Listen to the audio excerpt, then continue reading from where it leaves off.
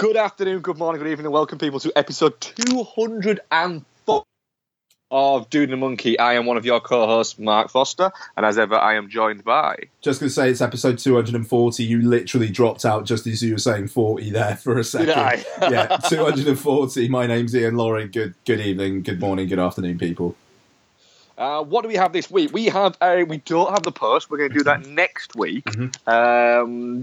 Family commitments / illnesses caused us to not be able to do the post, but we have got The Commuter, which does feel like a bit of a Dude and a Monkey movie, actually, to be honest. It's a more appropriate Dude and a Monkey. I think it is a nice aperitif to what will probably take up the bulk of the show. Yes, it is as well. And what I will say about it before we watch it, bringing my views on it during when we watched it, because I have some things to say about that movie, is it feels like a good this time of January movie. Yep.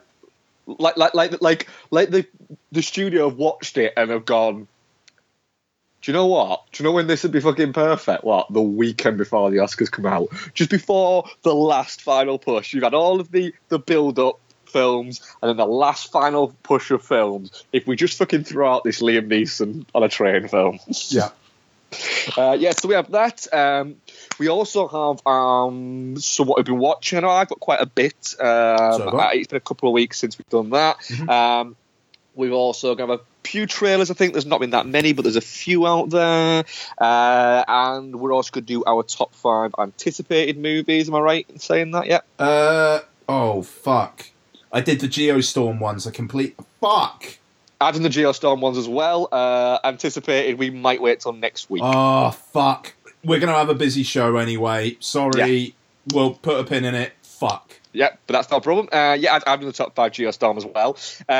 And also, we're going to chat some Oscar chat, which could, it usually takes up a little bit more time than we expect it to, but it's still good chat. I would assume at some point we will have, closer to the actual awards ceremony, where we'll get Brad on, who's our Oscars correspondent, and go through some sort of bits with him sort of closer to the time. Mm-hmm. But as they come out today, we will sort of have a look at them. Just trying to get into it now, actually.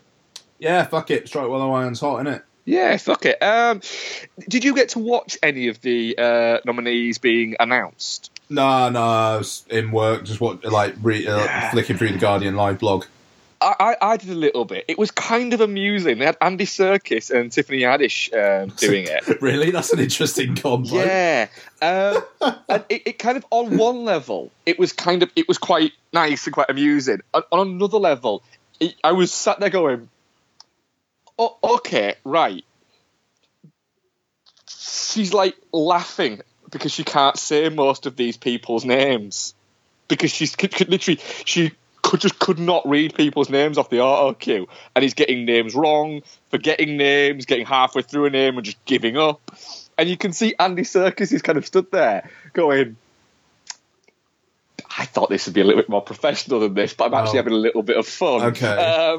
But he kind of like, literally, you can just look at him and go, that guy is such a fucking pro, and she's just like constantly laughing and readjusting her trousers every 2 seconds. And I'm kind of watching it going, it's kind of sweet and adorable if she wasn't getting paid to be getting these people's fucking names right. Well, I thought it was kind of a bit of a spoiler as well, having because I saw, I think I saw some mention of Haddish, presenting.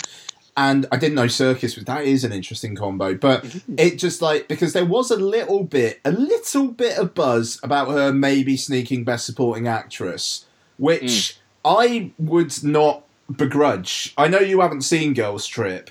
She fucking walks away with that film. That's it. I'm sure as a performer she's very charismatic, but yeah, it was a real kind of weird bit of between enjoying what she was doing and then kind of going,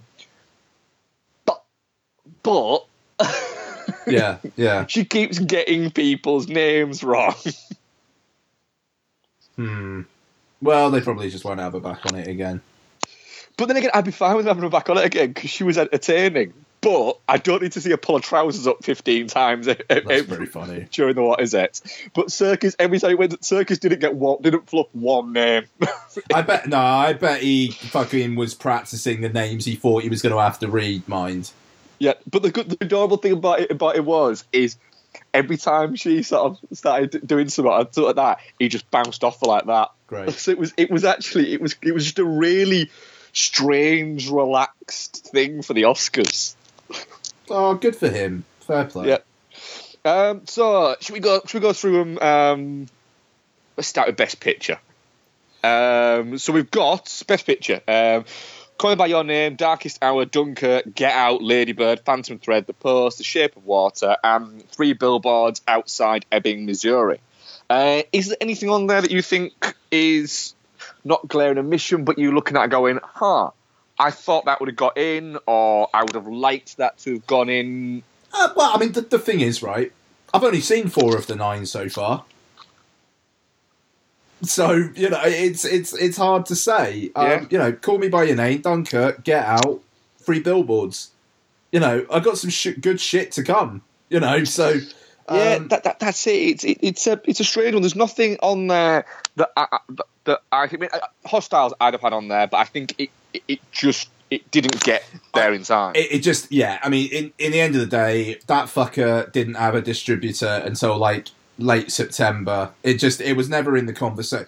I know there was a little bit of scuttlebutt about maybe having that pushed back to next year's season, which I don't know. Then it's kind of in a bit of a netherworld of being just kind of being too old. So I mean, yes, I would have had Hostiles in there. I mean, shit, dude. I mean, I would have had a Ghost Story in there. You know what I mean? So but this list seems respectable enough. I mean, Darkest Hour felt like it was kind of weak. I'm kind of surprised that got in.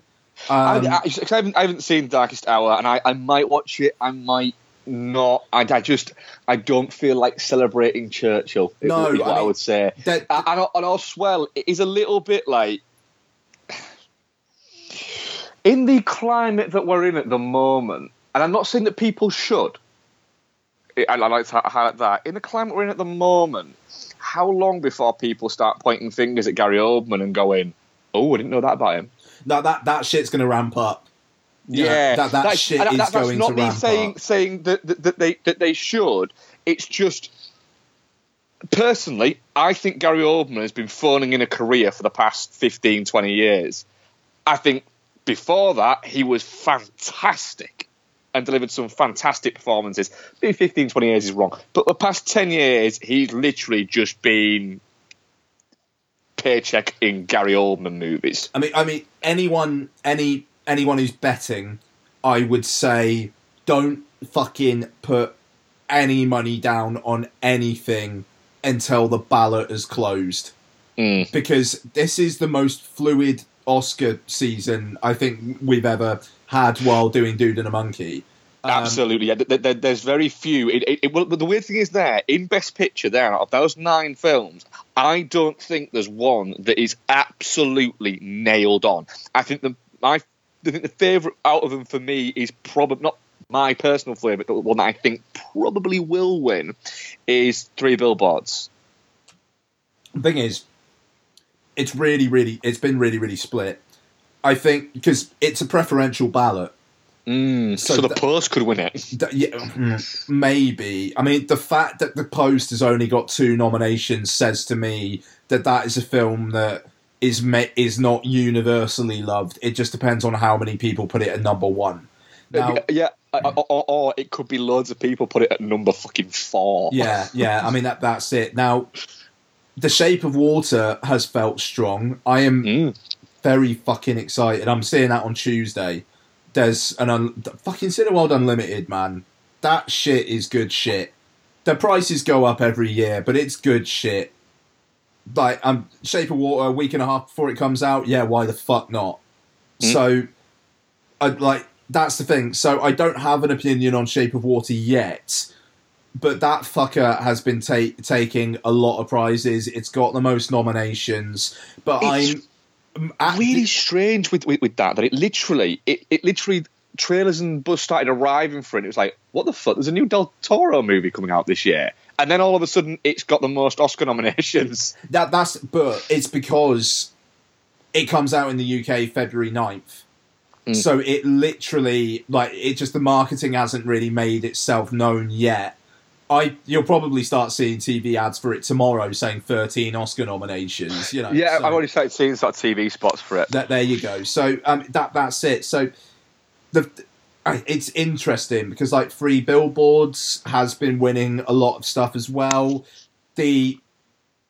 I wonder if the makeup of the Academy is a little bit right, fine, Get Out is nominated for Best Picture, get back in your box a little bit. And I personally think it's going to be, at this moment in time, it's going to be a fight between Shape of Water and Free Billboards. Yeah. Even though, I'm at this moment in time, again, I think Free Billboards is getting picture. I think Del Toro is getting director.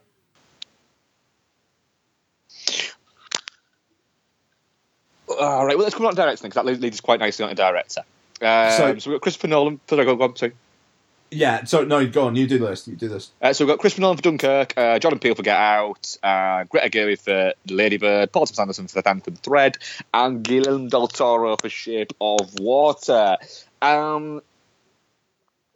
Yeah, I mean, I've not seen three of those, so it's fucking exactly. We are really flying blind, and it's basically because we're not watching fucking screeners. It is, yeah. I mean, but the thing is, I have seen a lot of people saying it's the strongest set of best directors that they've seen in years, and I'm looking at it a little bit and going, is it? Well, come on. Is it? The thing is, my is it is a little bit like, all right, fine, right? Guillermo del Toro, fantastic director. Paul Thomas Anderson, fantastic director, in there for a film that is getting no buzz at all. It's really quite strange how kind of sedate everything is around the Phantom Thread. It kind of exists rather than is coming out and is out. That's fair. And Nolan finally gets his nod. Greta Gerwig, and by the way, I haven't seen Lady Bird, so I can't comment on how good it is or anything like that. But it's her first and a half film.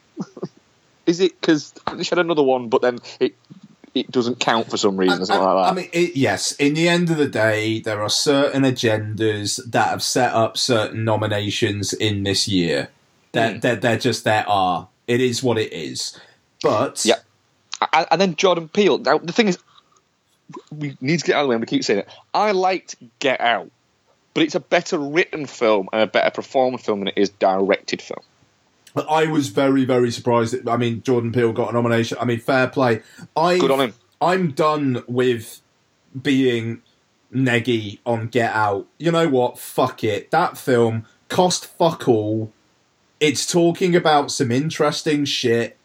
And yes, I don't think it's one of the best films of the year, but it's kind of awesome that a Blumhouse low-budget thing is getting this amount of awards attention. Fuck it. I feel really sorry for Jordan Peele's next film. I feel very, very, very sorry for Jordan Peele's next film. And I feel...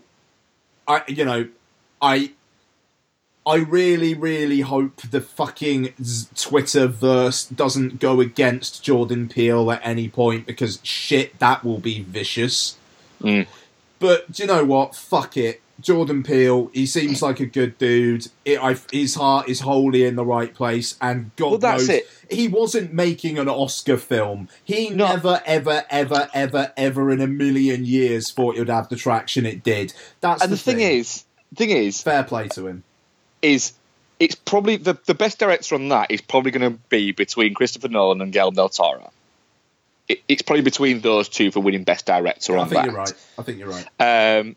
So would I prefer Jordan Peele to have got a nomination and be in with a chance of winning it for making Get Out, or for Spielberg to get another nomination for The Post? Bear in mind, I haven't seen The Post yet. But still just be there for for their sake, like, let's say, Streep is for actress. Yeah, I'd much prefer Jordan Peele to be there. And there's nobody else that kind of jumps out and goes, well, he should be on the list for me. So it's a little bit like, do you know what? It would seem strange if he got nominated for writing, picture, an acting nom, and then didn't get nominated for director. Yeah, that's true. I wonder how close that fifth spot was, because, you know, Martin McDonagh, I mean, Three Billboards is a writing and performing piece. That's why he didn't get nominated. Yeah, pretty much, yeah. Like, Call Me By Your Name, I'm kind of surprised by, to be honest. You've seen that now, haven't you? I haven't seen it yet, no. Oh, fuck. But Okay. I do think that what's happened over recent years is Best Director has gone from being part of the picture actor kind of screenplay echelon. I think it's gone more back into being part of the technical ones. Yeah, no, it's for sure. shifted back to there, which is why I think Nolan could win it this year. I mean, the thing is, okay, I haven't seen Phantom Thread, but if PTA won an Oscar, fantastic. I haven't seen The Shape of Water. If Guillermo del Toro wins an Oscar, fantastic. I haven't seen Lady Bird. If Greta Gerwig wins an Oscar, fuck, people who bet on that are going to make some money. And you know what? Fuck it. Like, I'm sure Lady Bird's is a good film, and if it means that a woman wins a Best Directing Oscar, that's great. Fuck it, that's great. Dunkirk, Christopher Nolan finally winning an Oscar. It's pretty fucking deserved. Get Out, Jordan Peele wins an Oscar. It would be probably one of the biggest shocks in Oscar history. And, you know, is it deserved for the film? No. Would I feel mad about it? No. That's it. I don't think anybody on that list, if it was read out on the night, Jordan Peele won, would feel negative against that. I bet Jordan Peele would be leading the fucking applause if any of those other ones actually won. Yeah, and I think Del Toro would as well. He's literally just going, this is a bit fucking weird. This I wouldn't surprise me if Jordan Peele sat there going, I'm not sure I deserve this, but fuck it, I will fucking take it because this is great. No, exactly. You know, and I mean, like, fucking. I'm not saying he doesn't deserve it, but I would say that he would be the first person to go, my first fucking movie. Yeah, quite. I mean, I do feel for Nolan, because it was like the Golden Globes when, like, he was basically saying, like, one more award and then we can drink or something. You know, like, we just need to lose one more award and then we can drink. You know, and I feel really, really bad for Nolan. But I genuinely think he's one of those that just doesn't give a shit. Well, I don't know. I wonder. It's like, because the thing is, if he doesn't win for Dunkirk, what the fuck does Christopher Nolan win for? Well, it's going to end up becoming the Departed. He's already become the new Scorsese for it. Yeah. But I don't think he's that bothered. What you know, think about it. His directing hero is Michael Mann, who has never won an Oscar. Well, he's got his Ferrari biopic coming up. I'm looking forward to that. But yeah, so, yeah, you know, that's it. He's not. I don't know. I think he'd like to win one. I don't think he's that bothered. Whereas somebody like, for instance, I think Tarantino's got 2 Academy Awards, hasn't he? And I think he does sit there and think, I really would like to get on for director there. And the thing is, I think Del Toro takes it, and I think that The Room will be really fucking happy for him. Oh yeah, absolutely, it would be. Yeah, I wouldn't be. I haven't seen them all yet, but yeah. I'm looking forward to. I'm interested in watching them. We'll say. So move on to actress, not actor, because you know we're diverse here. Sally Hawkins, Shape of Water. Frances McDormand, Three Billboards Outside Ebbing, Missouri. Margot Robbie, I, Tonya. Saoirse Ronan, Lady Bird, and Meryl Streep, The Post. Right. If The Post got more nominations, I'd say Streep. The fact it only got 2, I think McDormand takes it. I think it's between McDormand, but my outside bet on it... Ronan? Nope. Oh. Hawkins. Hmm. That's my outside bet. I think there's an outside bet on Sally Hawkins. She's cropped up with a couple of nominations in recent years, and she's a very actor's actor. And McDormand's already got one. I actually, I think it might be McDormand versus Ronan, because Ronan's won a couple of things. And actress, they like to give it to the young hot one, Emma Stone, Brie Larson, just in the last couple of years. But then again, you could throw Margot Robbie into that. But then I, Tonya's been nominated for not a lot else. Yeah, I, Tonya's got like fuck all apart from that. So that, yeah, I mean, like, I think she'd be happy with the nom. It's going to be interesting because I don't know, man. I mean, like, Saoirse Ronan, she's already been nominated twice, I think, before this. Yeah. Because there was Atonement and what the fuck else? Brooklyn. So that's the thing, man. Like, she's already a 3-time Oscar nominee and she's like fucking early 20s? Yeah, 24, 25. Yeah, shit, man. I mean, that's fucking doing shit right. And the thing is, if McDormand lost it to Ronan, I bet she'd be fine with it. Like, and the thing is as well, McDormand does not do the circuit. She doesn't turn up to the fucking parties. Saoirse Ronan is doing the Brie Larson, Emma Stone thing of doing that stuff. And it's not disingenuous. She's putting the work in. McDormand likes winning awards. I'm sure she does. She obviously does, just from like acceptance speeches and turning up and stuff like that. But I think if Ronan won it, she'd be like, yeah, cool, that's fine, whatever. Sweet. Yeah, quite literally, yeah, I've got one. You know, Streep would be exactly the same. But Hawkins apparently doesn't do the circuit either. I think she's just glad to be there. Hawkins is very much a British character actor. Yeah, and good on her. And Robbie, she's got the nomination. I'm sure she'll press the flesh and whatnot. Is this her second or third? Why? What she get before? I'm sure she's had one before. She didn't get one for Wolf of Wall Street, surely. Fair fucking play if she did. She's great in it, but no, it is her first, yeah. So she'll get her fucking time, though. She'll get an Oscar at some point in her career. Yeah. It's the same as Saoirse Ronan will. God, yeah.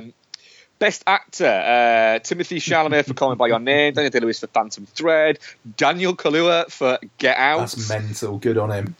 Daniel Kaluuya, by the way, was one of the names that what's her name, Tiffany Haddish couldn't pronounce. Oh, really? Yeah. Yeah, it was quite amusing. And then literally Andy Serkis told her how to pronounce it like 3 times, and she just kept trying and then kept getting it wrong. Yeah. Gary Oldman for wearing some makeup and a fat suit. And Denzel Washington for a film that might not even exist. Literally, no. I mean, it's the latest film by Tony Gilroy, and nobody seems to like it. Do you know what? They could have read out a name of any fucking film. Denzel Washington in this week's Washing Up. Denzel Washington in The Commuter 2. Yeah. Keep commuting. No, and quite. people would have just gone, oh, I might want to go and see that. Denzel Washington in Roman J. Israel Esquire. The fuck's that? Literally. Why? That one doesn't make sense. And I haven't seen it, so he might be great in it. But from what I understand from a lot of people who've seen it, everyone who's seen it's kind of gone, what? He's shit in it.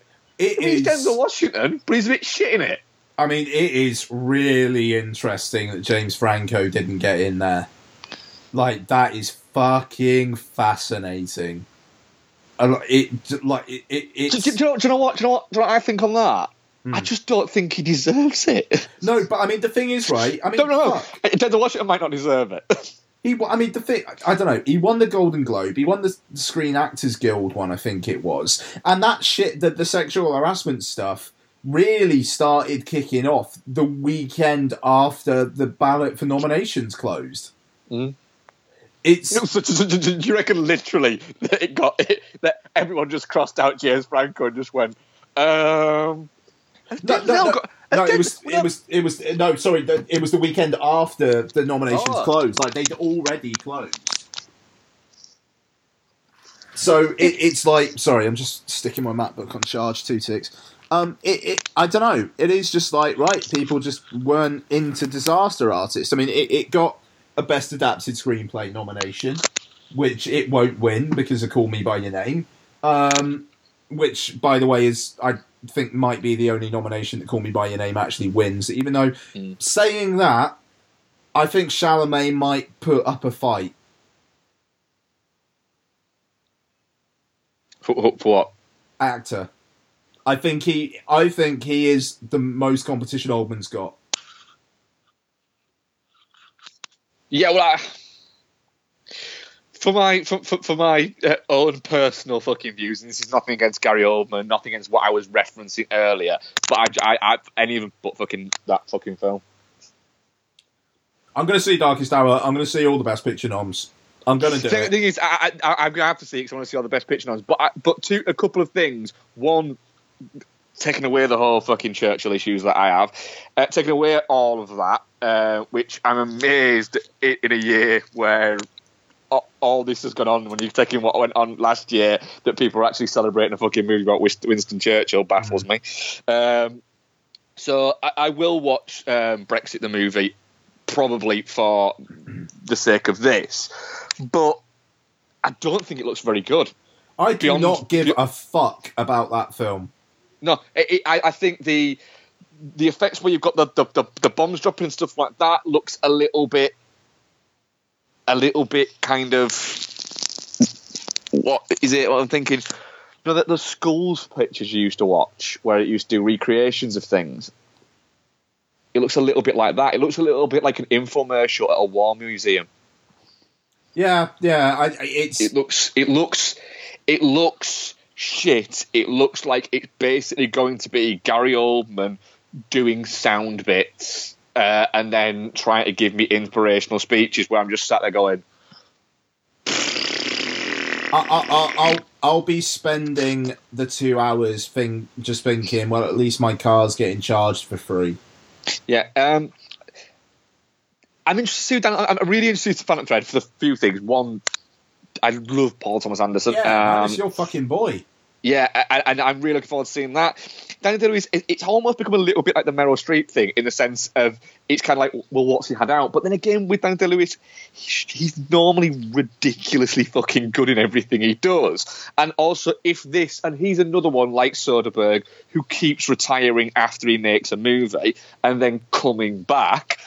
But if this is the last film we get of Daniel Day-Lewis, it'll be pretty fucking interesting. What's he got? He's got 3 so far, has he got? Lincoln, My Left Foot, and There Will Be Blood. Yeah. So, yeah, 3 Oscar wins. My Left Foot, isn't it? Not in the My Left Foot. Yeah. He was nominated for In the Name of the Father and for Gangs of New York. Yeah, okay. So yeah, that'll be interesting. But I'm looking forward to sort of watching all them. But it does feel a little bit. I don't know, that category this year looks a little bit like. There's not one where you go, well, that's the fucking standout. Yeah. Moving on to Best Supporting Actress. We're just going to do the big ones out. We're not going to do all like the fucking technical ones and shit like that, are we? No. Fuck, we talked quite a bit about it already, I think. Yeah. Mary J. Blige for Mudbound. I'm going to come up with Mudbound in a second. Alison Janney for I, Tonya. Leslie Manville for Phantom Thread. Laurie Metcalf for Lady Bird. And Octavia Spencer for Shape of Water. She's barely fucking in Mudbound. She's barely in it. I don't get it. So, right, let me get this straight. Right, with Mudbound. Right? Because it's been nominated for a couple, hasn't it? Yeah. Yeah, right. So, right? Netflix films are bad because they're not released in cinemas and they are ruining it. Unless they get nominated for an Oscar for Best Cinematographer and it's the first female, which is an amazing fucking stat. Unless they get nominated for Best Cinematographer and it's the first female ever. And then we're allowed to like them because, well done, Netflix. But don't you fucking dare release any more Adam Sandler movies and you can fuck off with your Bright. But if it's a movie we like, then it's brilliant. Feels a little bit like that. I'm puzzled by Mudbound because the cinematography nom, I 100% agree with, even though it would be nice if they put this fucking film that they want to be Oscar in fucking 4K. Why the fuck is this film only in HD on Netflix? It's weird. Was it a Netflix funded original? No, it wasn't, which will be what it was. It was picked up. However, if they want to showcase it, so, like, Oscars, look at the cinematography. Put it in the best possible fucking format you can put it in. I'm guessing it'll have been shot 4K. You would think, I'm assuming, even if it's not, upscale that shit. God knows they do that with UHD Blu-rays. Yeah, I'm puzzled by that. Now, the thing is, right? It's shot digital. It's shot digital, and it's not shot HD digital. The question would be, what DI did they master to, a 2K or a 4K? It might well have been a 2K if it was Netflix. However, they could still upconvert the fucking thing and the bitrate would still be higher. Anyway, Mary J. Blige is barely in that film. I actually don't really remember her in it, honestly. Now, as I said on the show, it took me about a week to get through Mudbound. I am stunned by the fact it got a screenplay nomination. I am stunned. The love triangle shit alone should preclude it from being nominated for a screenplay category at all. The race stuff is great. It is fantastic. And I would say that fucking Jason Mitchell, and I'm trying to think, Garrett Hedlund, they are great in that film. They're brilliant.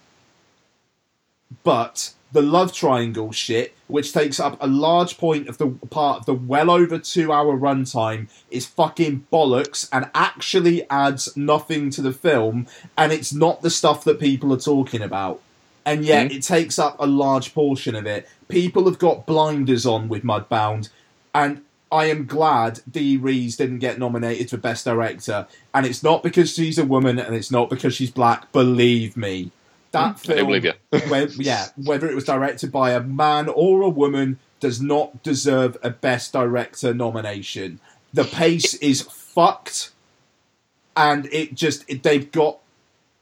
seem to focus what their intentions actually are in the last half hour. Like, it just Mudbound. It's a good film. It's a good film. The Mary J. Blige thing. It's not a 4 Oscar nominations film. It's not. The Mary J. Blige thing is a bit of a moot point anyway, because Octavia Spencer's going to win. Well, no. I reckon. It's Janney versus Metcalf. Do you reckon? Yeah. I reckon. I just think Octavia Spencer's going to win that one. Janney. I'm going Janney. Yeah, Janney. Yeah, I can see Janney. Just to say, Mudbound. I mean, it's great. It is fantastic that people of colour are getting recognised in these nominations. You know, it is brilliant. Do not get me wrong. I just, it's the zeitgeist of the year that has gotten Mary J. Blige a nomination. It is. I can't really disagree with that. I mean, seriously, dude, watch Mudbound. Tell me what you think. She's bare. I swear to God, maybe I don't know. Maybe I'm wrong. Maybe she's in it more than I think she is.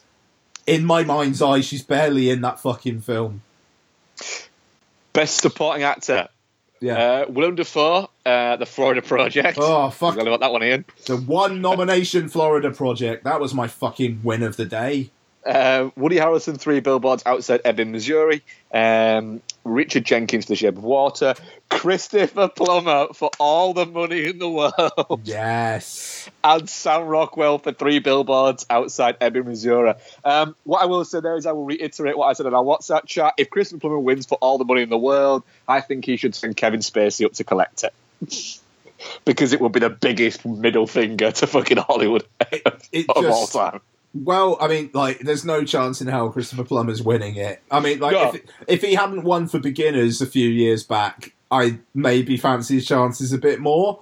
But fuck, that is worth it. He's great.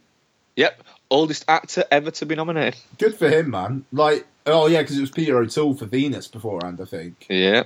Like, Yep. Right, you haven't seen Call Me By Your Name yet. Nope. I think Stolberg or Hammer. Like, I feel bad for both of them. Like, I don't know what Armie Hammer actually has to do. Go back and delete films from his. What is it? And I'm not saying I Maybe that agree is with what he deleting has those to films, but that is what he would have to do. I feel really bad for Armie Hammer because he's really, really fucking good in Call Me By Your Name. Call Me By Your Name was in my top 20 last year. I'm not in love with that film, but he was really, really good in that fucking film. I'm very much looking forward to catching Call Me By Your Name. The thing is, Michael Stuhlbarg as well. He has basically. Isn't it a one scene performance though? Yeah, I mean, he's in the film quite a bit. Like, in my mind's eye, he's in it more than Mary J. Blige is in Mudbound.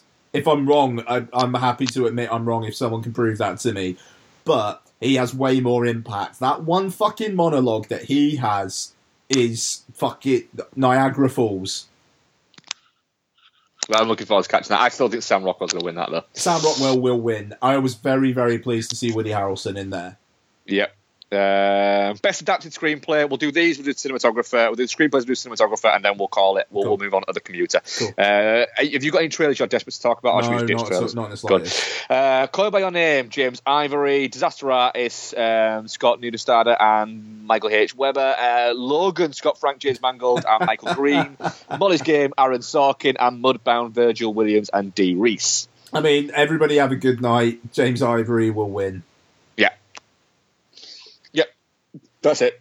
Like, that is, I actually think that is the most nailed on, like, category of maybe of the night, apart from Coco for Best Animated.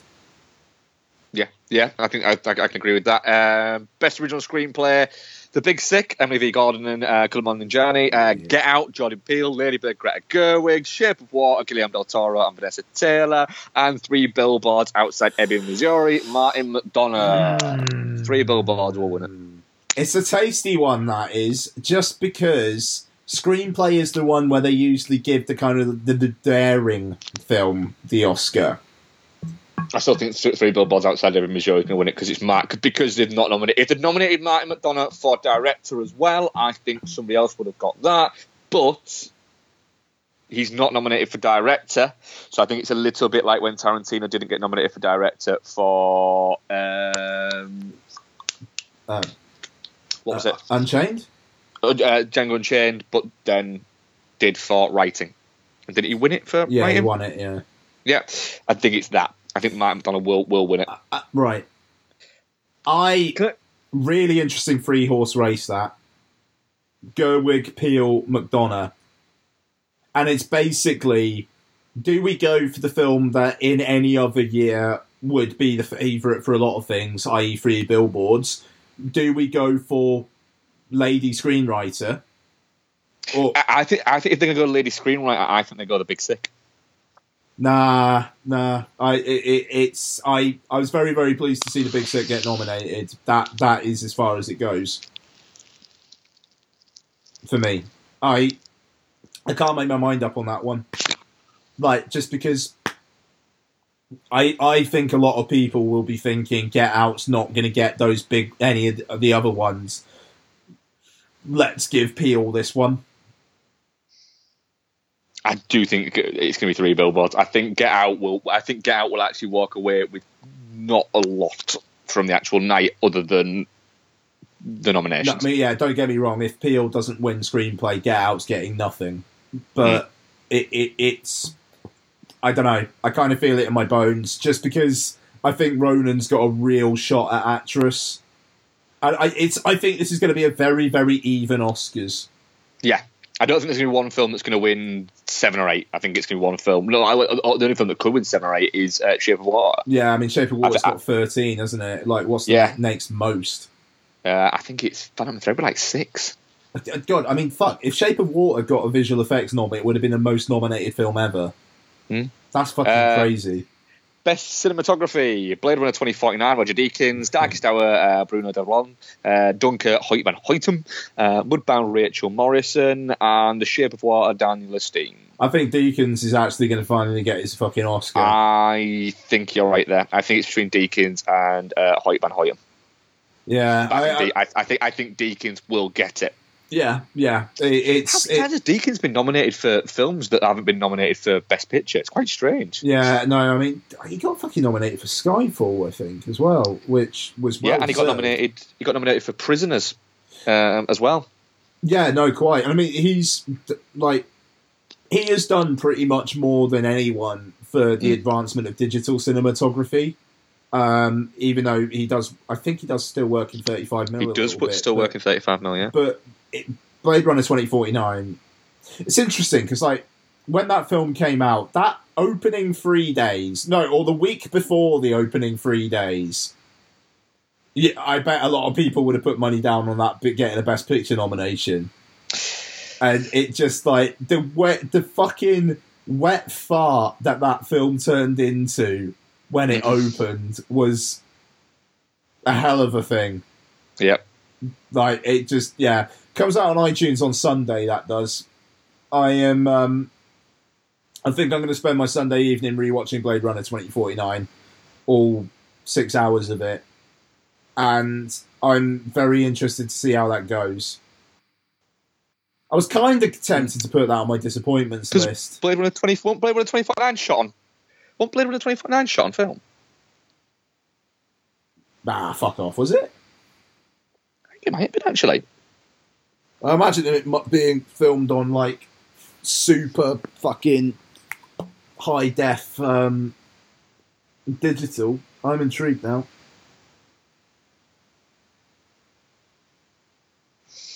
But anyway, I'll let you check that while I tell you about. We're going to move on to our feature review, which is The Commuter, the Juan Sarah film, which stars Liam Neeson, Vera Farmiga, Patrick Wilson, Elizabeth McGovern, and blinking you'll miss him, Sam Neill. Liam Neeson plays the titular commuter, who is having a bad day. He gets to work after getting off the train, which he takes to and from work every day, and finds out that he's been fired from the job that he's had for 10 years, and his severance pay isn't actually a severance pay, it's just health insurance because he works for a health insurance company. So he goes to the bar, has a few drinks, and runs into his ex-partner, because it turns out before he became an insurance salesman, he was a cop, and his partner was Patrick Wilson. He then gets back on the train to go back home because he still hasn't told his wife that he's been fired. And so he's going back on the train sort of to keep up the pretense that he's going to and from work. And he is confronted by Vera Farmiga, who claims that she studies people for a living, and asks him a question. The question being that there is somebody on the train who isn't supposed to be there. This person is carrying a bag, and all he has to do is identify that person, and he'll get $25,000. And then once he's identified them and they've been confirmed as the person who's not supposed to be on the train, he'll get another $75,000, equaling $100,000. And then things happen. Ian, The Commuter, what did you think? Well, what I think is that it was shot on digital.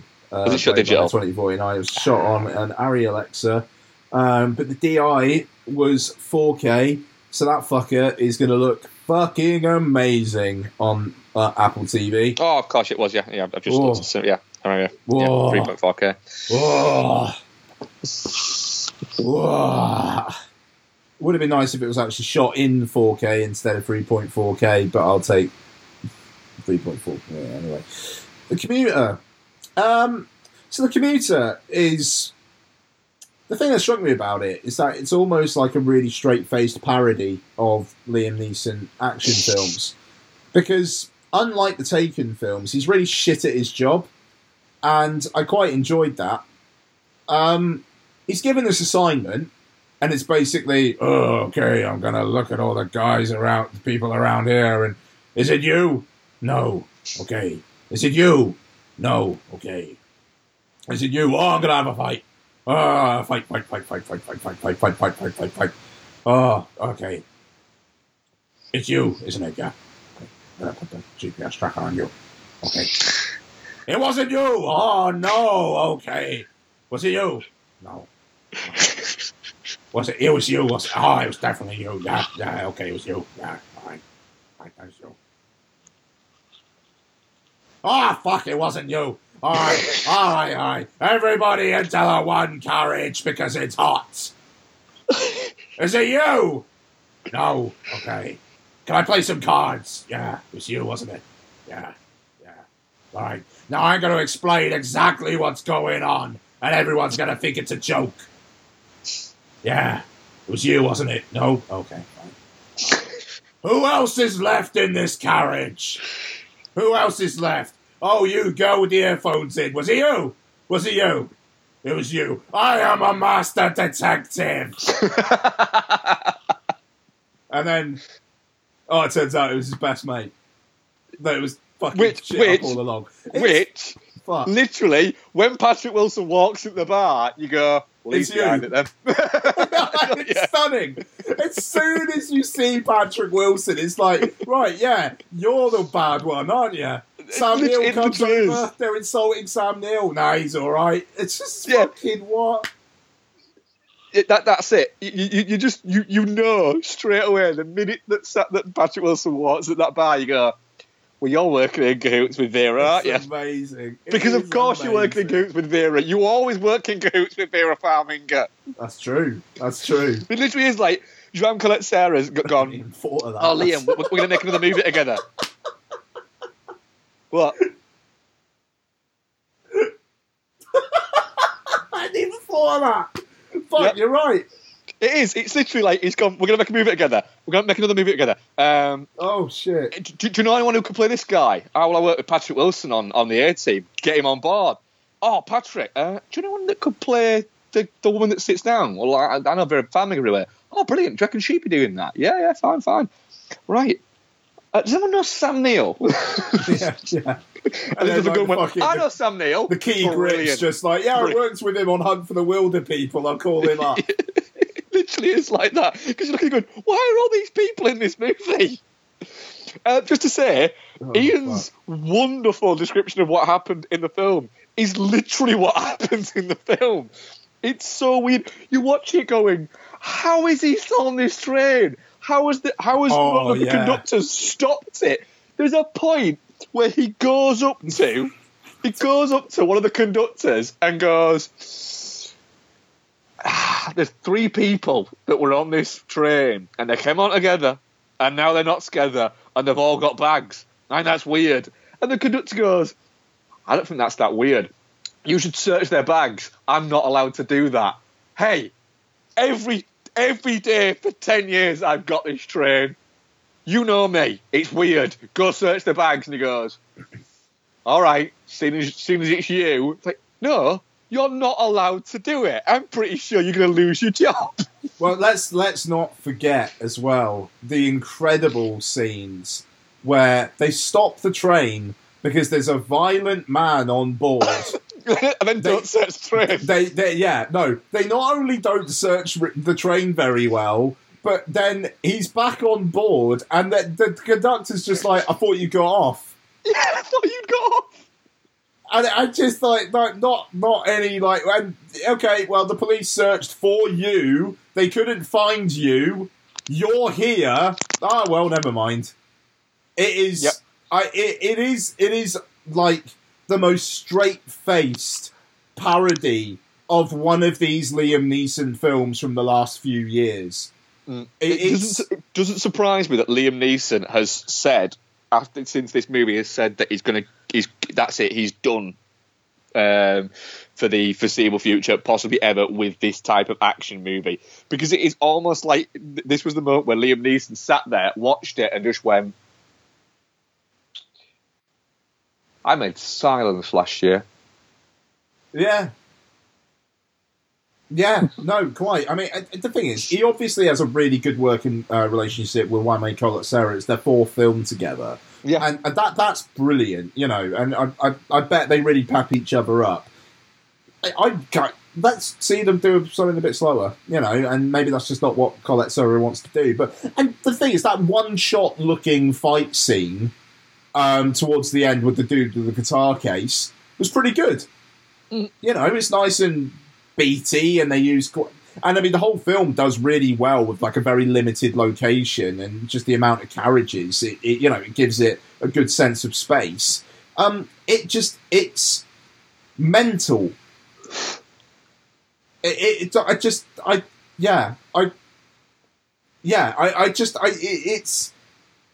was really entertained. Yeah, for the whole thing, though. I think everything post the train crash is a little bit like, oh, get on with it. You've crashed a train.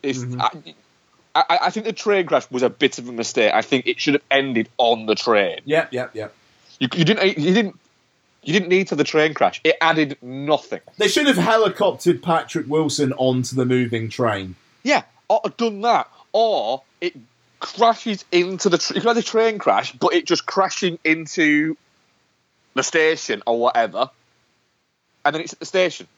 And they all come on it from the station. It didn't need... The train crash, it didn't even look that good, to be honest. It looked a little... I thought it looked a little bit iffy, the effects for the train crash. Oh, God, yeah. That one where the carriage jumps up in the air? Fucking hell. Yeah. It was starting to outstay its welcome a little bit. And it was a movie that you know, yeah... It's a bit crap, but I was actually I was enjoying my time with it. Yeah, no, I mean that's it. It's the perfect one-watch film, you know. Yeah, I do think they were setting it up for a fucking sequel, and then decided, then literally watched it and went, yeah, we're not getting a sequel to this, because it did feel a little bit like Sam Neill essentially is going, hey, we could do with guys like you back on the force to go and catch that bitch. And they catch her. Well, that made me laugh as well. It was just like, what is the fucking genius detective work they're going to use to track her down? Oh, yeah, they've just probably spotted her on some CCTV. It was like, yeah, she gets the train every day. Oh, she's a commuter just like me then. You know, it's just fuck off. Really? Yeah. Did she literally just commute to the fucking evil headquarters of this company she works for? I just never envisioned these people commuting to these shady underground companies. No. They've got to get there somehow. No, quite. Just thinking about this film makes me laugh. And not in a fucking take the piss out of it way. Just I had a really good time with that stupid fucking thing. Yeah, so did I. It's do you know what? I think that literally you put a train moving and then just set a film on it, you're pretty much all right. Unstoppable, the Tony Scott movie, was good. That's a good flick. That is a good flick. And this was fun. It was entertaining. It did. I think The Commuter weirdly does everything it's kind of wanting to do. Yeah. It's just you're watching it going, shouldn't a Liam Neeson, Patrick Wilson, Vera Farmiga movie do more than this? Yeah, no, I mean, you get those people together, you'd expect more than a rather by the numbers, if a little bit mental, but quietly mental thing that you get here. But I don't know, I mean, like, just even I thought the beginning was interesting. Like, it was just kind of like cycling through the days and all. It was almost like his character was willing something crazy to happen on his next train ride or something, and it was like, here we go. What do you think about this then? You know, it just, yeah. I thought that the setup made him relatable, and I'm kind of losing his job, and. But that's the weird thing is, it's kind of like all the setup was really good, and then, like you say, he just ends up being crap at being a detective because he just goes and just basically does everything that he's not supposed to do. And he just makes himself really obvious. Yeah. He's shifty from fucking start. I mean, the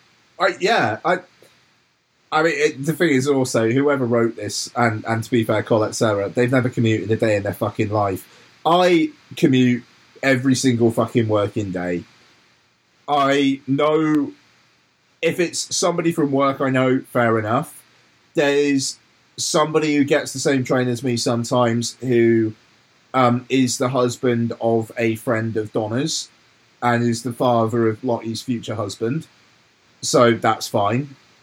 Aside from that, don't know any of these fucking people's names. Yep. You know, if Liam Neeson came in and was like, "You've known me for 10 years," I'd be like, "Fucking no, I don't." Even though that made me laugh as well. The fucking guy where it's like the 5-minute scene of playing cards and basically calling out exactly what he was doing, which is my early scene of the year, by the way. Just like, fuck it. I'm just going to say exactly what I'm doing and see if this guy gets nervous. And no, he doesn't get nervous. And why? Because he is a regular commuter. I don't know. It was just, well done, Detective Neeson. It's fucking, he's shit. He's shit at his job the entire way through. And then at the end, he's made detective, and he probably looks at Vera Farmiga on some CCTV, goes, "Oh, she gets on that train every day. I'm a go-getter." Yeah. Fuck, man. Do you know what? I think I could have actually done what Liam Neeson did in this, apart from the punching. So, or the hiding under the train. Where are you with it, then? I'm tempted to go there, you know. Do you know what? I think I might have to go there. All right, let's do a fucking virtual jump and high five. Geostorm. Yeah. Well, weirdly, our listeners, the commuter, definitely not shit, 43%. Touching cloth, 0%. Yeah. Shit, 14%. Mm-hmm. And Geostorm, 43%. Yes. It is a bit of a Geostorm film. Just quickly going back to the Oscars thing, I did put out an opinion poll of do you give a fuck about the Oscars? And weirdly, it was Yep got 18%, Nope got 36%, and Fun But Meaningless got 46%. Yeah, pretty much.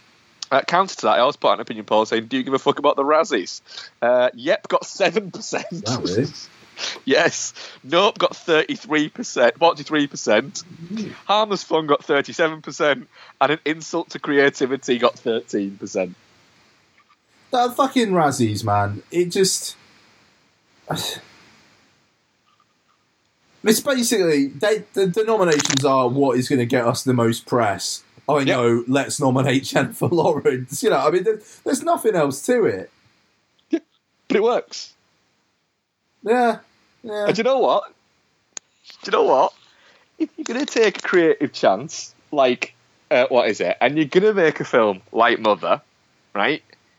If it doesn't absolutely fucking stick the landing, which Mother doesn't stick the fucking landing, because if Mother stuck the fucking landing, it'd be nominated for every fucking category in the Oscars, and nobody gave a shit about it. So it categorically doesn't fucking stick the landing, right?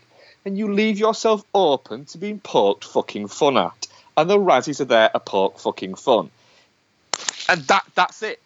Do they have any relevance? No. They're held in like a fucking school auditorium or some fucking bullshit. You know, it literally is. The nominations for the Razzies are more important than the actual fucking Razzies. Yeah. You know, that's the fucking big thing. But the hypersensitivity of some people, I think, towards particularly the Mother thing has been quite glorious to watch for somebody who didn't like Mother. Because it is a little bit like people who have been going, oh, it's so, you know, it's so amazing and there's so much depth to it and it's so pertinent and there's so much feeling in it. It's a little bit like somebody sat there looking at them at a dinner party and going, it's bollocks though, isn't it? and them going, oh no, it isn't, it's this. And they're going, yeah, it's bollocks though, isn't it really? And do you know what? Do you know what I love about that? That's me. I'm the person there going, it's bollocks though, isn't it? And I remember a few weeks ago where Norman had cracked a joke about me presenting the Razzies, and I thought, do you know what? That'd be perfect. I'd be more suited for presenting something like the fucking Razzies than an actual awards ceremony because I'm an idiot. Yeah. Because I'm the one person who watched All About Steve and went, It's all right. That quite enjoyed that. you know, I would literally be congratulating people who'd won them, going congratulations, and then going fuck off. We're going, I was being serious. So I'm reveling in that fucking shit. What I will say is, for Jennifer Lawrence, right? If she genuinely doesn't give a shit, which she probably doesn't, but I get the feeling she kind of does. I get the feeling she'll be kind of a little, but turn up at them. But if you're gonna fucking turn up, right? Do the same as you would do at the Oscars. Turn up with a fucking entourage, fucking decked out in a full fucking gown, and sit there. That'd be great. That'd be funny. Right? Because nothing will say fuck you and fuck you to this. And when people come out with, a lot of people work really hard on these movies, and a lot of people put in a lot of kind of their creative soul into movies like Mother and took a chance. Hang on a minute. I don't hear you bleating the same shit about all the fucking people that worked on Transformers the last night. Which will be more people. What is it? More people who were working on that for not fucking millions, for just literally jobbing people, will have worked on the Transformers movie. Yet no one's fucking having a go about them nominating that and about Mark Wahlberg getting his fucking billionth nomination for it or anything like that. It just seems to be that fucking film because it's that fucking film. And it's twinged people. It's made people go, no, I like that film. So that shouldn't be nominated. What about last night? Well, I didn't like that. It's shit. It's a blockbuster nonsense with Mark Wahlberg. But I like that Mother film. It's that.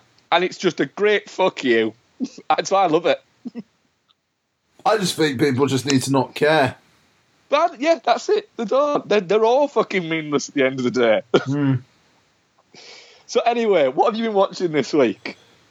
Oh shit! Well, we've got quite a bit to actually cover, really, haven't we? Because I don't know, we haven't recorded actually gone through kind of what we watched in a while. So are you thinking about doing a bumper what we watched next week? Or? Well, actually, to be fair, looking at this lot, because we did play it forward as well. No, I could probably crack through them. So basically, I could quite easily focus on a couple and speed around the rest. No, yeah. Okay, let's do that then. Fuck it. So, basically, anything I don't mention, I would have mentioned. Well, fuck it. All right. So, Dunkirk, obviously, I don't know. We don't need to talk about Dunkirk. I kind of talked about why it was out of my top 10 anyway. Ghost Story, obviously, talked about it last week. Detroit talked about it in the disappointments bit. Okay. Alien Covenant. Rewatched that. And how was that? I was alright. I'm still okay with Alien Covenant. Okay. I'm okay with Alien Covenant. There's I don't know. There's a bunch of stupid shit in that fucking film, like the two people in the shower and Mother not going. There's a fucking alien right by you. Get out. Really, really bothers me.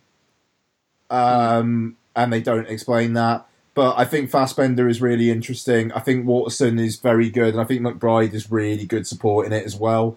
I will really enjoy McBride in that. Yeah. The fucking horror, the horror of the initial attacky bits where, it's the two women in the ship with the guy that's having the alien coming out of him, and just the sheer what the fuck is going on. Holy fucking shit. I'm just out for myself-ness of that. I thought was actually really, really strong. And I really like Jed Kurzel's score in the film as well, actually. It's really fucking malevolent throughout the whole thing. And yes, you've got very copious nods to Alien in the visuals and in the score. But I think Jed Kurzel's score actually kind of holds up through it. But it's dumb. It doesn't annoy me as much as Prometheus does.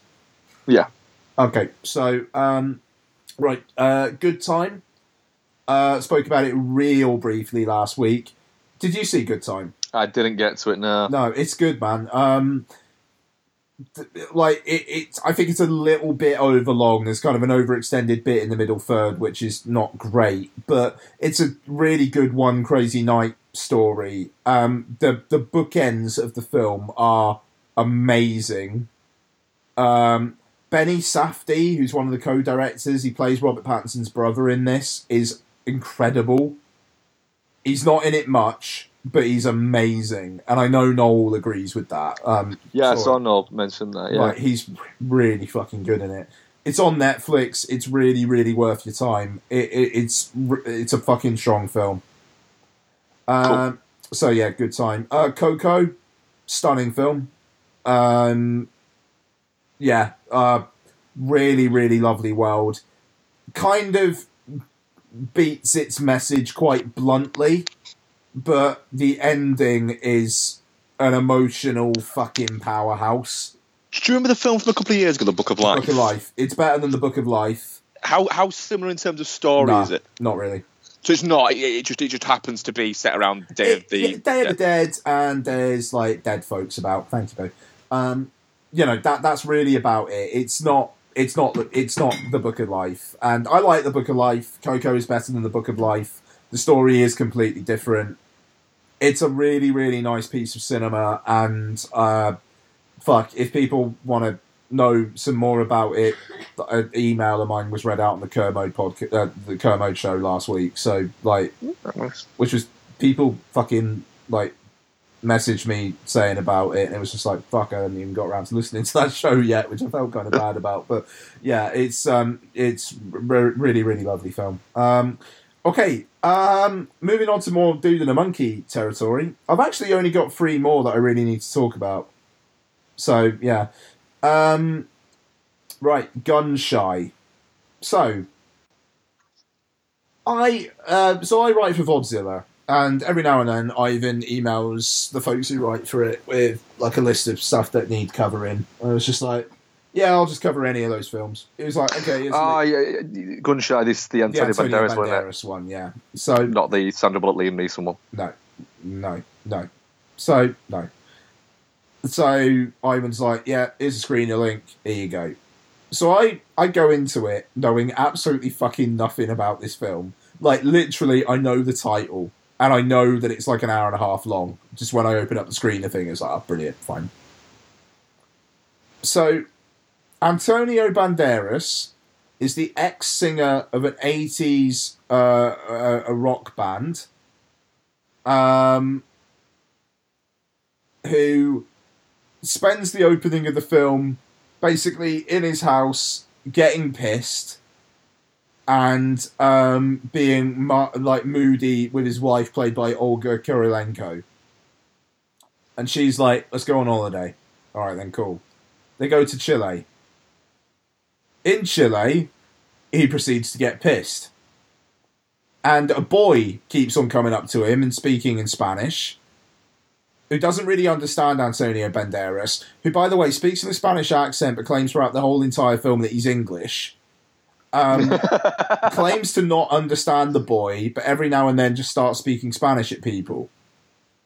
And this boy, literally, it's just a sounding board, and then at the end of the scene, the boy will go, beer? And Antonio Banderas will go, good idea! And just start drinking. And then Kurylenko gets kidnapped, and then he teams up with his agent's assistant, his agent played by David Mitchell. So this film, the opening credits is like Antonio Banderas, Olga Kurylenko, and David Mitchell. It's like, right, that's a combination. He's maybe in the film for a minute. Like, it's fucking ridiculous. But his assistant and an Australian, mercenary who Mitchell hires as well to try and get his wife back. And it's basically Banderas. Isn't this directed by Simon West? Yes, it is. The director of Con Air, The Expendables 2, and The Mechanic. Yes. Yes, it is. Right. The key action scene in the film is Antonio Banderas rolling down a big street on a suitcase while riding a suitcase. The action at the end of the film, I shit you not, is Antonio Banderas pedaling a pedalo, trying to chase someone. Have you seen... there's two films this is reminding me of, right? One is the recent Antonio Banderas film, Security. Which is on Netflix, and I nearly started watching this morning, by the way. You should watch it. Yeah, okay. You should watch it because of... Mainly because of Ben Kingsley. Ben Kingsley's weird minion that he's got. Right, okay. And Ben Kingsley... where Ben Kingsley delivers a speech. In the speech, about 6 different accents within the same speech. I remember you saying which is about that. Brilliant. Okay, and the other one is... Oh, fucking hell.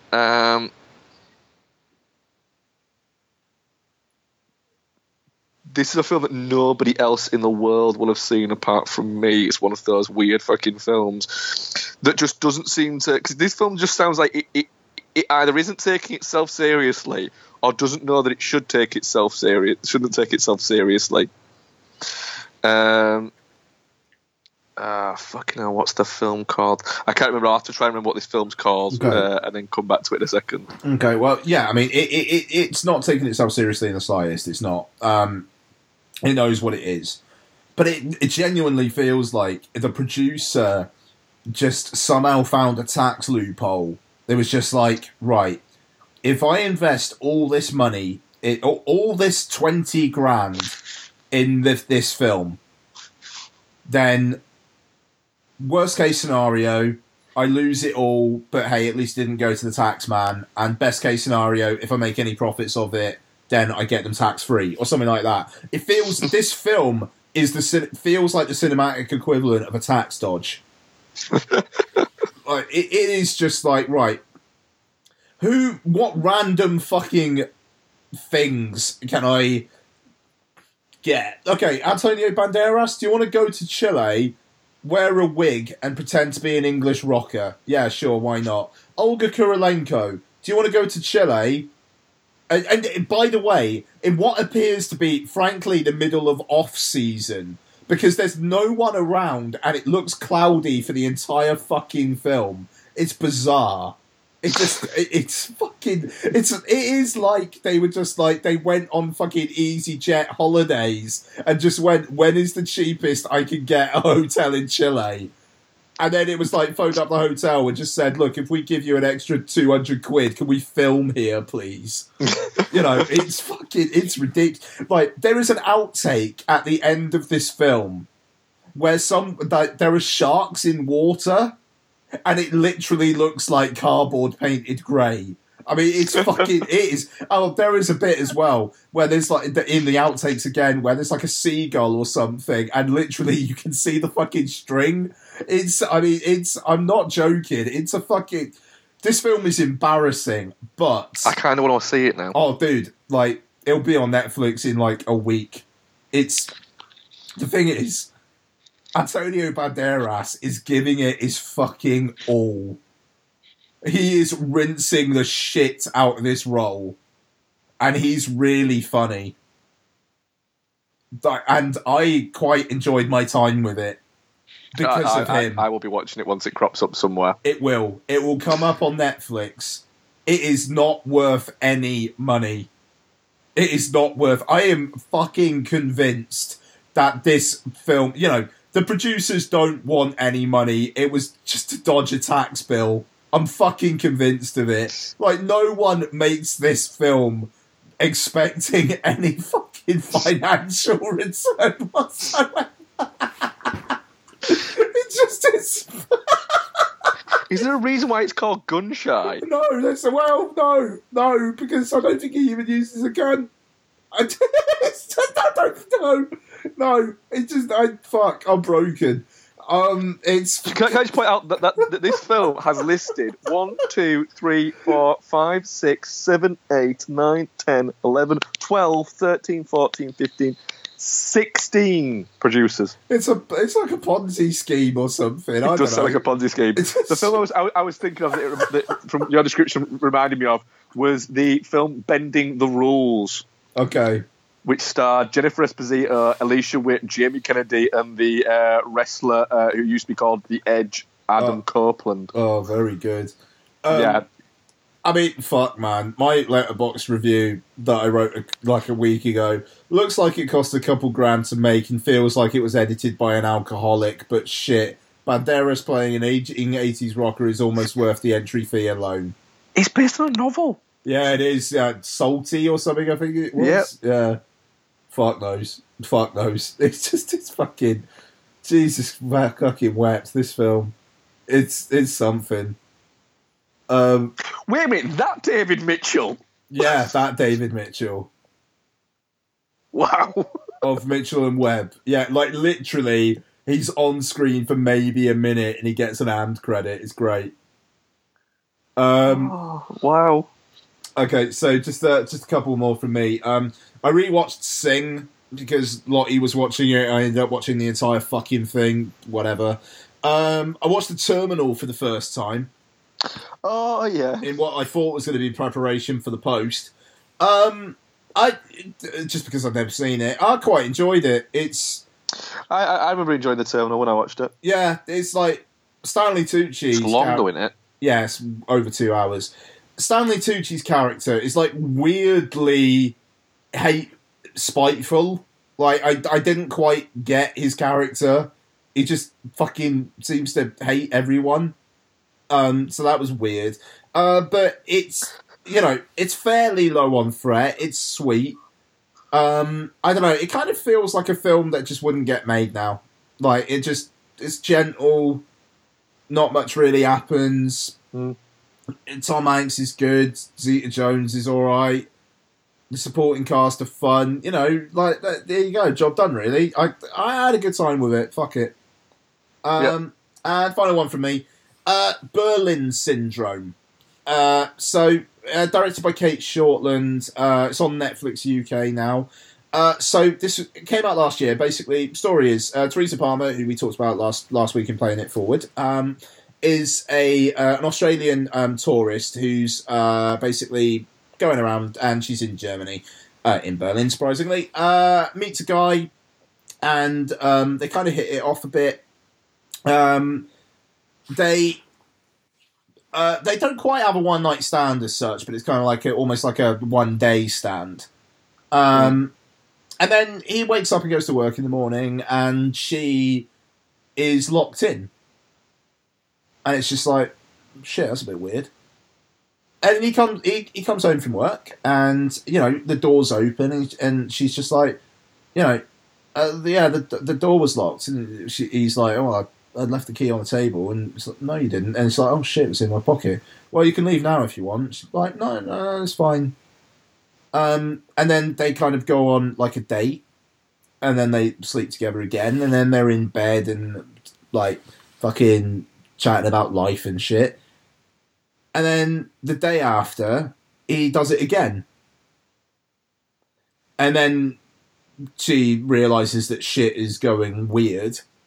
And then he basically traps her in this place while he goes and lives his life. And it's like the title kind of suggests, it's basically, is she essentially going to kind of fall for her captor, or is she going to break out of that shit? Is he going to get caught? All that kind of stuff. So it's quite an interesting premise. Really interesting setup. And it kind of does nothing with it.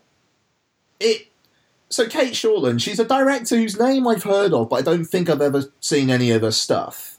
And Berlin Syndrome doesn't really make me want to explore the catalogue. It's basically a genre film that kind of is a bit art housey and doesn't really want to get into its genre stuff until it has to, but then spends a lot of waffly time on other things. So it's kind of annoying, in a way. But Teresa Palmer is really good. There's a sequence involving someone being stabbed in the hand, which is just fucking made me look away, just because it was like, fuck, they build it up really well, and it's really good sound in that moment. Yeah. But it's like an hour and 51 minutes long, And it's just a bit like, this should be a 90-minute, get in, get out, don't have pretensions to be something more than you are. Or, if the premise and the kind of interesting way where he kind of traps her, but it's almost like, he's like, well, you wanted to stay. You said you didn't want to leave. And then she's like, well, people say things in bed after sex. And he doesn't quite get that.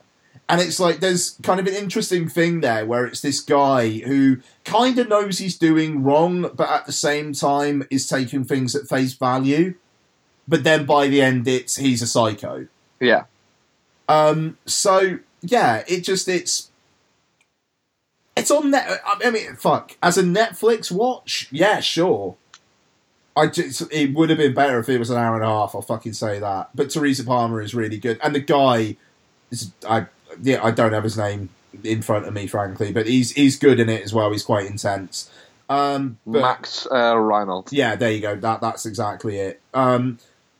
It's if you're into if you're into that premise, it's probably worth a watch. But, you know, after the first act, don't be surprised if you're engaged less as it goes on.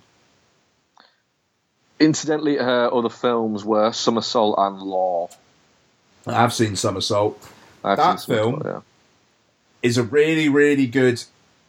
I think it's Sam Worthington and Abby Cornish. Yeah, Sam Worthington and Abby Cornish, yeah. That is a good little film, is Somersault. Yeah, I enjoyed Somersault, yeah. Yeah, okay. I've seen Law as well, actually. Law was actually quite good, actually, as well. Okay, fair enough.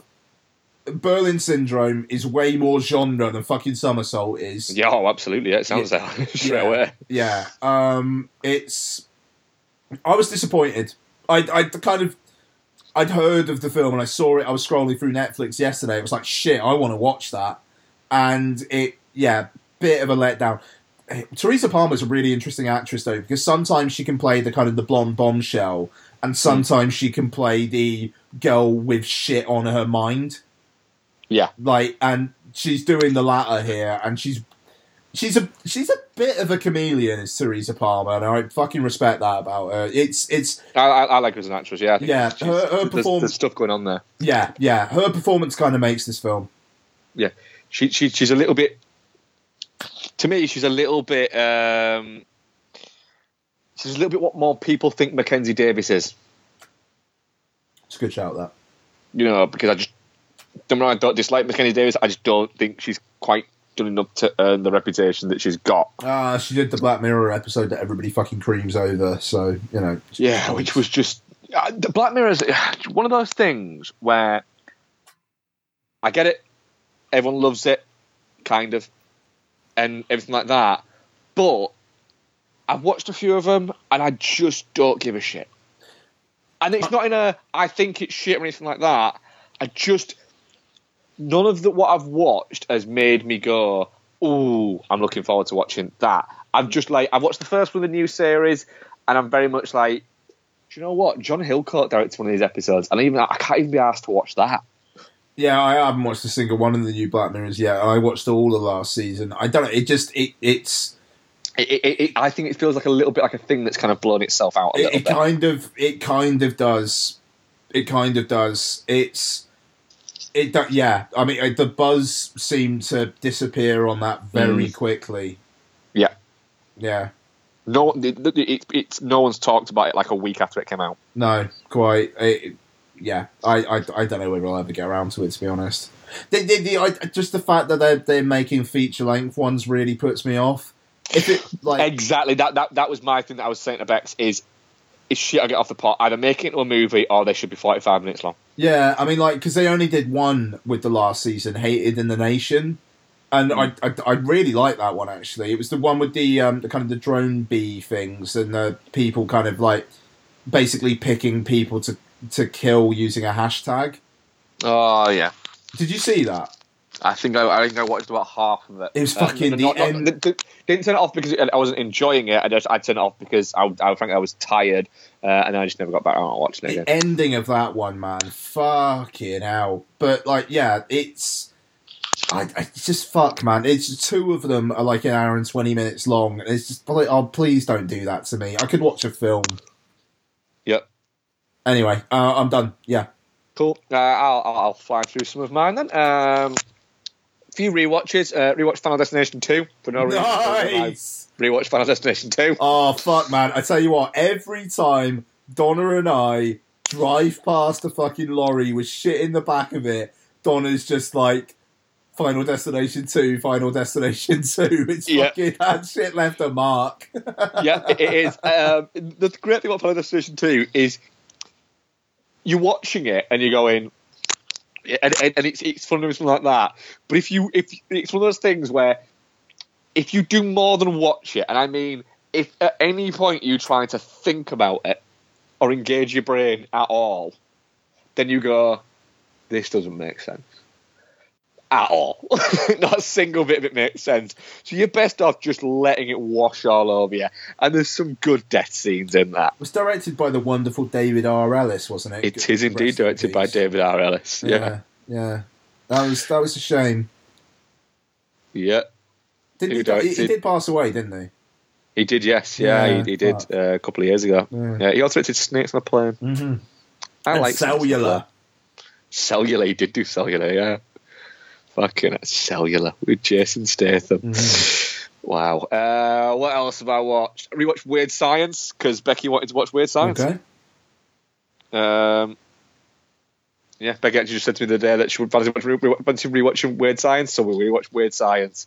Also rewatched They Live. Oh, nice. Yeah, They Live's a weird one because I love John Carpenter, but I don't.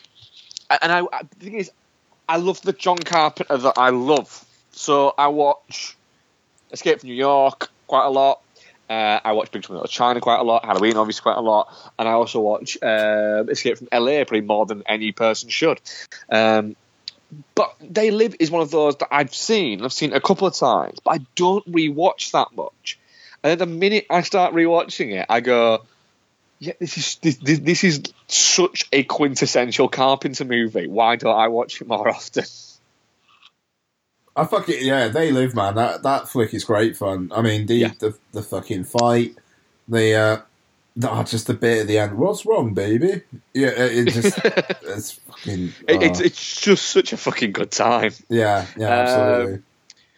What else did I rewatch? Being John Malkovich. Good stuff. I always enjoy Being John Malkovich more than I remember enjoying Being John Malkovich whenever I watch it. But I still doesn't quite click with me.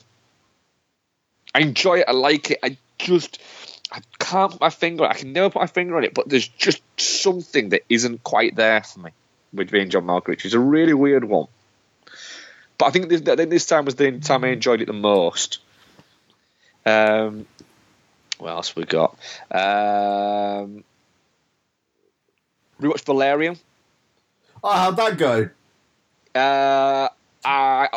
We both really enjoyed Valerian, didn't we? Yeah. Yeah.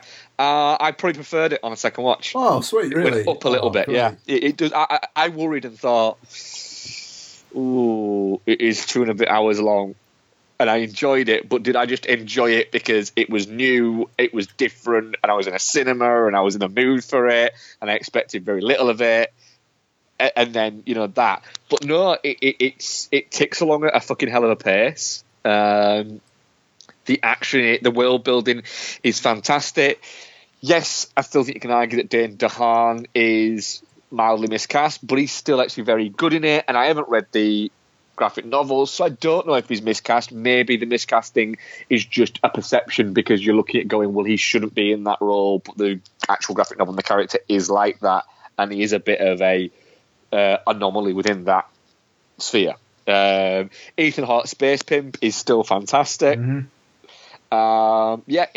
It's a bloody good time. I do think that in the future, Valerian will be one of those films where people go, pretty fucking good actually, this, isn't it? And we could be there, the people there sat there going, ha, fucking told you. But it has crippled the studio. Yeah, I mean, it's made a lot of people unemployed as well, but it just, I don't know. If that thing was in fucking 4K, I'd have already rewatched it. Lionsgate needs to get on that shit. US iTunes, they have 4K, they don't over here. Fucking sort that out. You're kidding me? So US iTunes Valerian's on 4K, but it's not over here? Mm-hmm. That is fucking stupid. Mm-hmm. Because that film would look great in 4K. Mm-hmm. Yeah. UHD Blu-ray, you can get it, but not on iTunes. That's fucking stupid. But yeah, it really does hold up. It's still a really entertaining watch. Nice. Couple more rewatches and a new one. Rewatched Donnie Darko. I rewatched that a couple of years back. That holds up quite well, I think. It really fucking does, actually, doesn't it? Yeah, it's a lot more. It's a lot more. There's a lot less going on in it than I remember. If that makes sense. Well, yeah, because I mean, like, apart from the scenes with Frank and whatnot, it's quite a straight teen comedy drama. Yeah, that's it. Jake Gyllenhaal's fantastic in it. But yeah, it is just a little bit. If you take away the bits with Frank, it is essentially just like a small town coming of age film. Yeah, yeah. It's really interesting. I got it on the. I trialed the Arrow Video channel on Amazon. Shit, that's on that, is it? Fuck, I need to do that. $4.99. Trials a week. But I've kept it for the first month because there's a lot of shit on there. Fuck, man. It's going the way of that, isn't it? Just like subscribing. Add-ons, yeah. Yeah, because I've got the BFI player on. Is that any good? Yeah, it's fucking. I tell you what, for my Ian Gets Educated, it's a fucking godsend. Is there much Kurosawa on there? Yeah, there's a fair chunk. Oh, might have to do it. Might have to look at that as well then. Oh, right. Here's an interesting one. Right. I watched a film called Shelter, also known as Six Souls, last night. That stars Julianne Moore and Jonathan Rhys-Meyers. Fucking yeah, man! Have you seen this? Yeah, like years ago. Yeah, well, I didn't see it, and then I looked at it, came up, and I cropped up, and I thought, I don't think I've ever heard of that. But it was in like the first in one of the random Netflix fucking like movies with a gingerhead female lead and an alcoholic supporting character. Shit, yeah, like fuck, she did that other one as well. Forgotten. Sorry, Forgotten. No, yes, no. There's another one. No, it wasn't her. It's Diane Lane. Untraceable. Oh yes, Untraceable. I swear she had an alcoholic sidekick in that as well. Yeah, not ginger, but yeah. But yeah, so Shelter. So I thought, do you know what? That sounds like it's a little bit up my street. So I'll give the audience a brief kind of pull down into what that's about. Julianne Moore plays a psychologist who essentially believes that schizophrenia doesn't exist and believes that it's just a disorder that's been created by media narratives, and therefore she goes around debunking these multiple personality cases. However, her father, played by Jeffrey DeMunn, is actually a psychiatrist who does believe in it and keeps on bringing her these cases to kind of get her believing back in them. And he brings her the case of a character called David, played by Jonathan Rhys-Meyers, who is quite a meekly spoken paraplegic, and she's talking to him, going through the usual sort of bits of asking sort of standardised questions, etc. And then she comes out and says to her father, you know, well, what's going on? This guy seems really normal. There's got to be something here. Jason then phones him in the treatment room that he's in, the interrogation room, I suppose it is. Then there's a phone planted in there. The character answers the phone, and her father says, I need to speak to Adam. Is he there? We then see off-screen stuff happens, and you hear noises, and then we find out later on that he essentially contorts himself in these weird positions. Yeah. And then Adam is there. And then Julianne Moore starts talking to Adam, and we're starting to think, oh, these are multiple personalities. Then more start turning up. But the weird thing is, these personalities actually that he's got are actually people who are now dead, and they're real people who've existed. And it continues through that. I won't add too much on this because it is on Netflix, and although it is a film that is, I think, like 7 or 8 years old, it might be a film that people haven't heard of, and I do think people should watch it because it's actually really quite an interesting little fucking genre pick, to be honest. I actually really quite enjoyed it. I need to see when this came out because I swear 2010. Yeah, I think this was maybe the first film I saw in Cardiff when we moved, and I don't know. It's because I remember coming to Cardiff and feeling a little bit like, fuck, I'm in a new city, I don't really know anyone, shit, what the fuck am I going to do, what's on at the cinema? And I swear it was, oh, right, okay, I'll go and see this then. And it just like, I don't know, it was like, shit, I'm in the cinema for a couple of hours, everything's going to be alright. You know, like, yeah. There's a lot of interesting stuff. I mean, the thing is, I think it's written, it's written by the same guy who wrote Identity, which is also about multiple personalities. Yeah, it is written by him. I thought Cooney, it was. yeah. Cooney. I thought I recognised the name. But it's Jonathan Rhys-Meyers is actually really quite good in it. He does a good line in essentially taking on these characters because we've seen some of the characters within it before, and he does essentially impressions of them. He takes them that quite well. Julianne Moore does the confident to shaken very, very well. It's kind of her shtick thing that she does, and I don't mean that in a negative way. Julianne Moore's a fantastic actress. But yeah, it's on Netflix in the UK at the moment. I don't know if it's on Netflix in the US, but it probably fucking is. Why not? But yeah, it's actually really quite interesting. In the US, it's actually called Six Souls, not Shelter.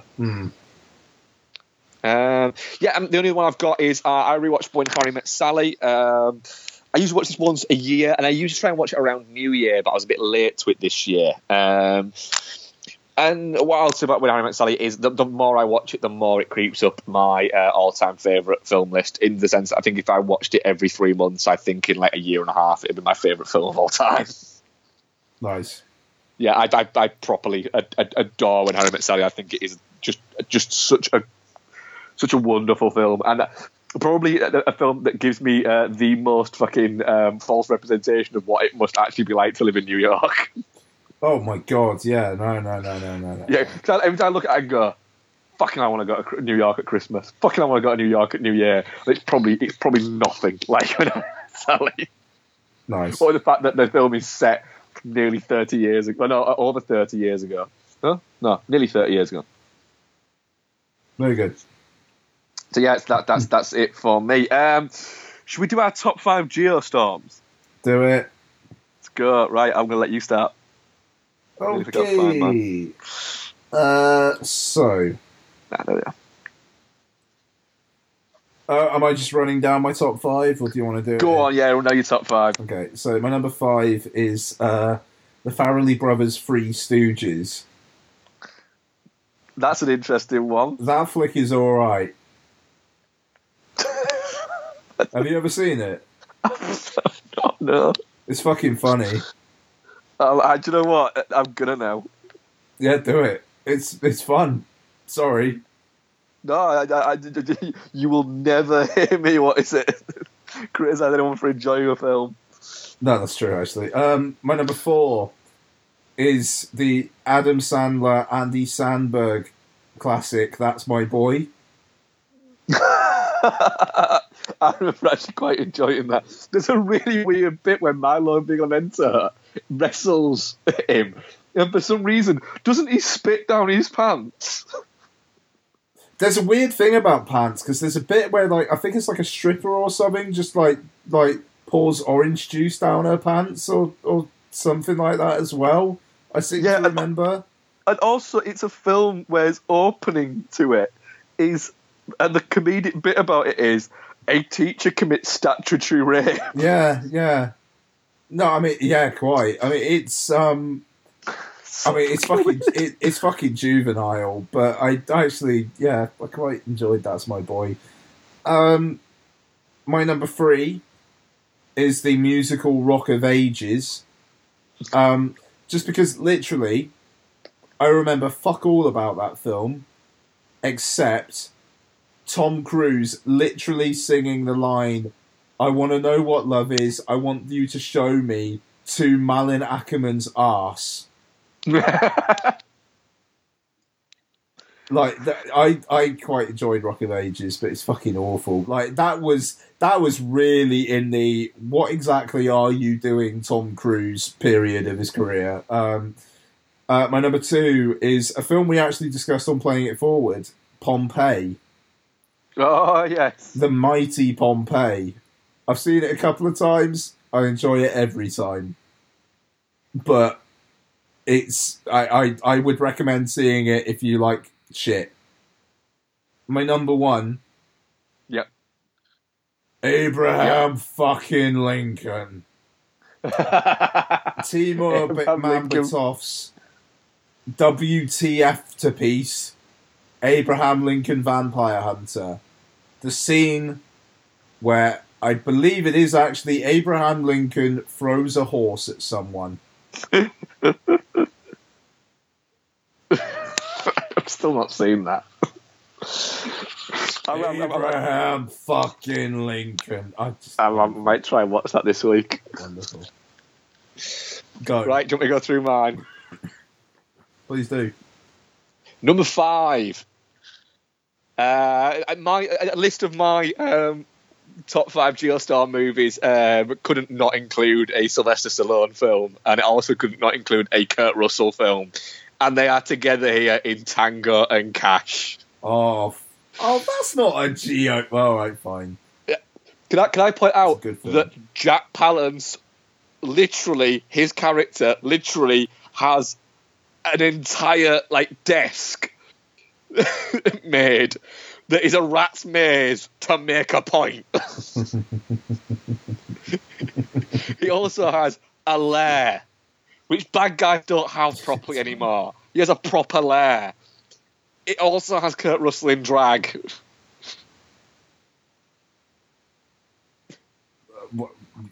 Yes. I love that film. Yes. Yes. Number 4. Hard Rain. Okay, very good. The Christian Slater, Morgan Freeman, Randy Quaid, and Minnie Driver film. Oh, that's a fucking cast. I fucking love Hard Rain. I love any film with rain in it. No, that's true. Number 3. Clerks 2. Okay. Because I remember going to see Clerks 2, and it was a fairly packed cinema in the City Screen, and it was an art house, more of an art house cinema, because when it's Pitch House was owned by Pitch House, it wasn't owned by Cineworld, and they literally did just show more indie and art house films, and Clerks 2 was in there because Kevin Smith was still very much a hip indie director at that point. And been the only person who laughed throughout the entire thing, and I laughed heartily. Nice. Yeah, I fucking love Clerks too. It's a good list. Yeah. Number 2, again, a so bad it's good list of mine couldn't not include A Wonderment from Pauly Shore. I was between 2. It was either between this and Son-in-Law, but gotta be Biodome. Directed by Jason Blum, but not that one. Very good. Starring a Baldwin, but not a good one. And Pauly Shore. And it's also got Rose McGowan and Kylie Minogue in it. Jack Black and Carl Glasser in it. Oh, dearie me. As Tenacious D. I love Biodome. And number 1. Number 1. Number fucking 1. Go. Right? A film that contains Patrick Swayze being a pacifist bouncer that rips people's fucking throats out. Okay, fair enough. Roadhouse. I don't think any list can not include Roadhouse. It is. I would love to say that Roadhouse isn't crap, but it kind of is. But it's also brilliant. I love the wonderful fact is that Bill Murray apparently, whenever he catches Roadhouse on TV, will ring up Mitch Glazer because he's friends with Mitch Glazer to tell him that Kelly Lynch's boobs are on TV, on his TV at that point.